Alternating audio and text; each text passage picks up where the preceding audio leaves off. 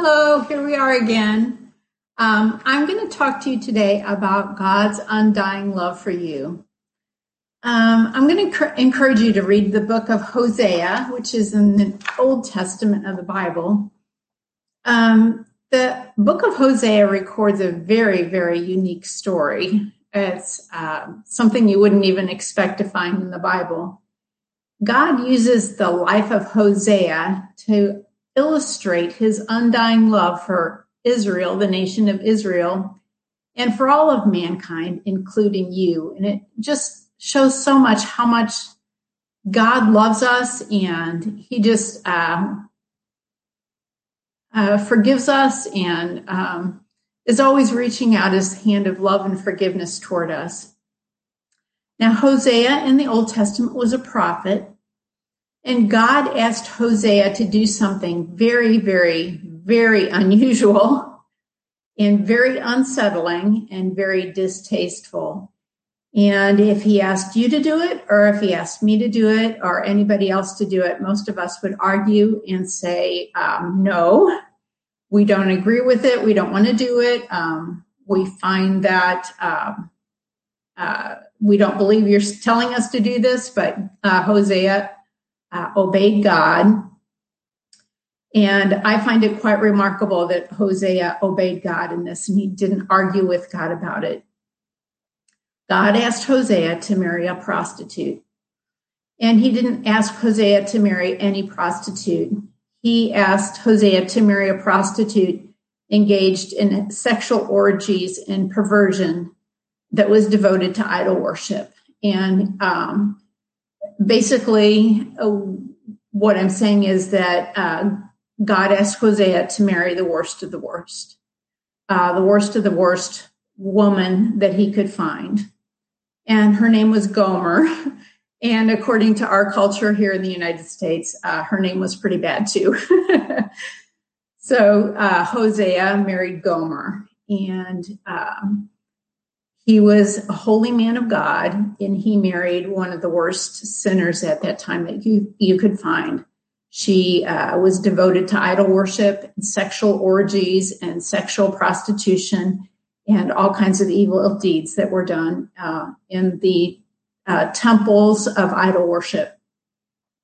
And this marriage was meant to illustrate to the nation of Israel that even though the nation of Israel had left the Lord and had followed false gods and had followed the pleasures of this world and what this world could offer, that the Lord still loved them and still longed for them as a people. And that's such a sweet illustration of God's love. And it's a love that we can't even understand. Now, Hosea and Gomer had 3 children.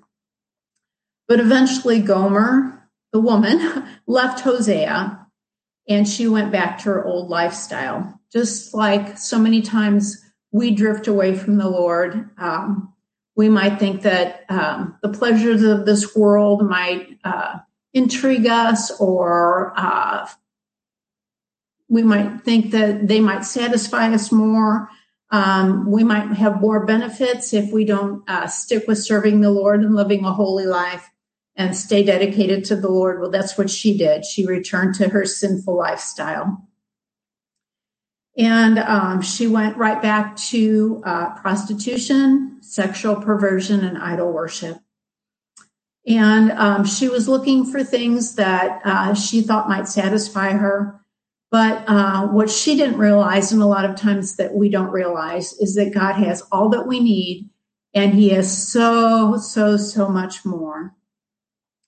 Eventually, Gomer was judged by God for her adultery.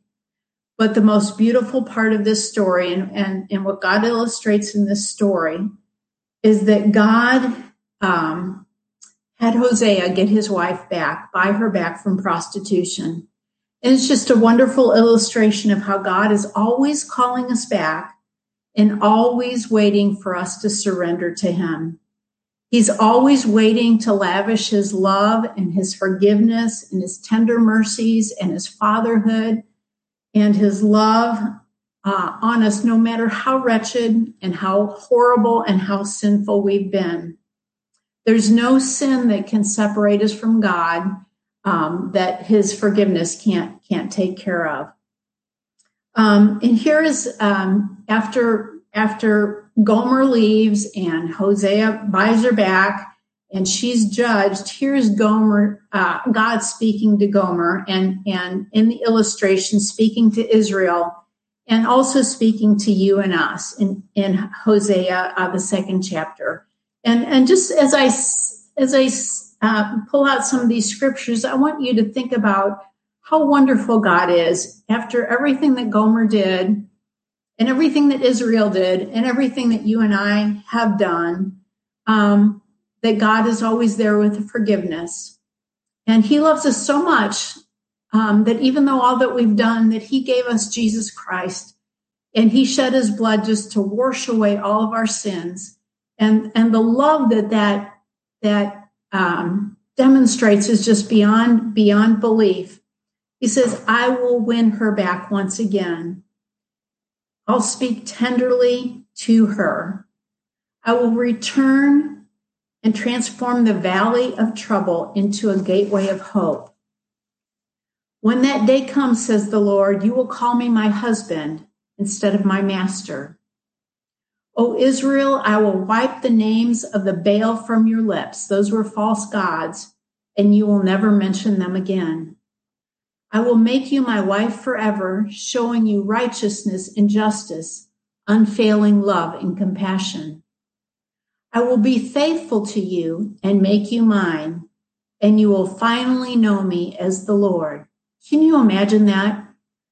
God is going to be faithful to us even when we're not faithful. He's such a compassionate and wonderful God. He says, I will show love to those I called not loved.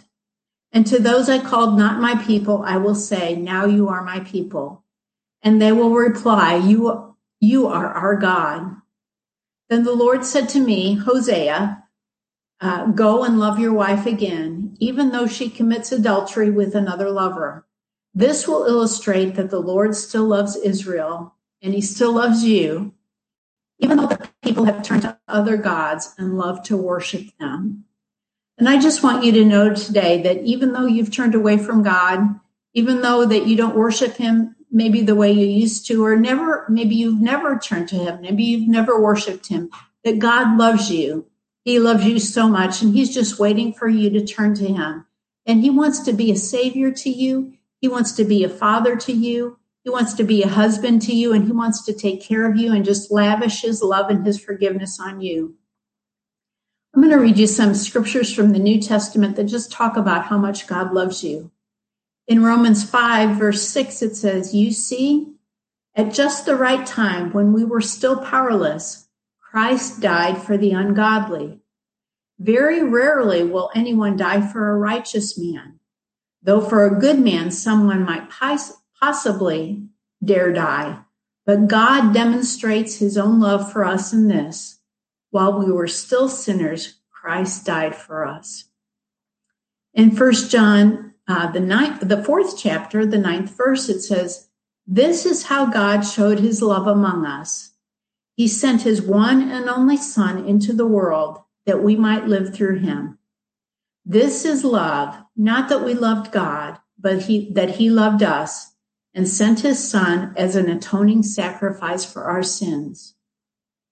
And in John 3:16, it says, for God so loved the world that he gave his one and only Son, that whoever believes in him shall not perish, but have eternal life.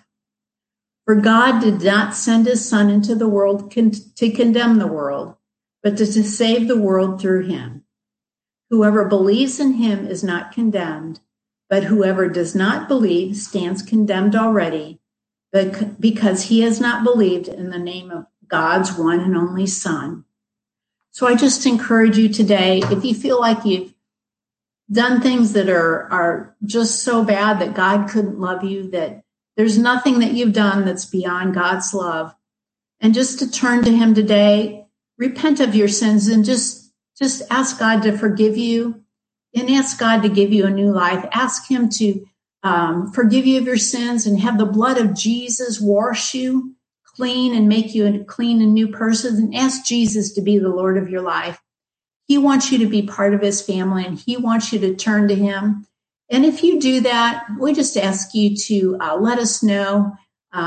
Give us a phone call or make a comment on this video, and we'll get in touch with you and we'll pray with you. And we'll see you soon. Bye-bye.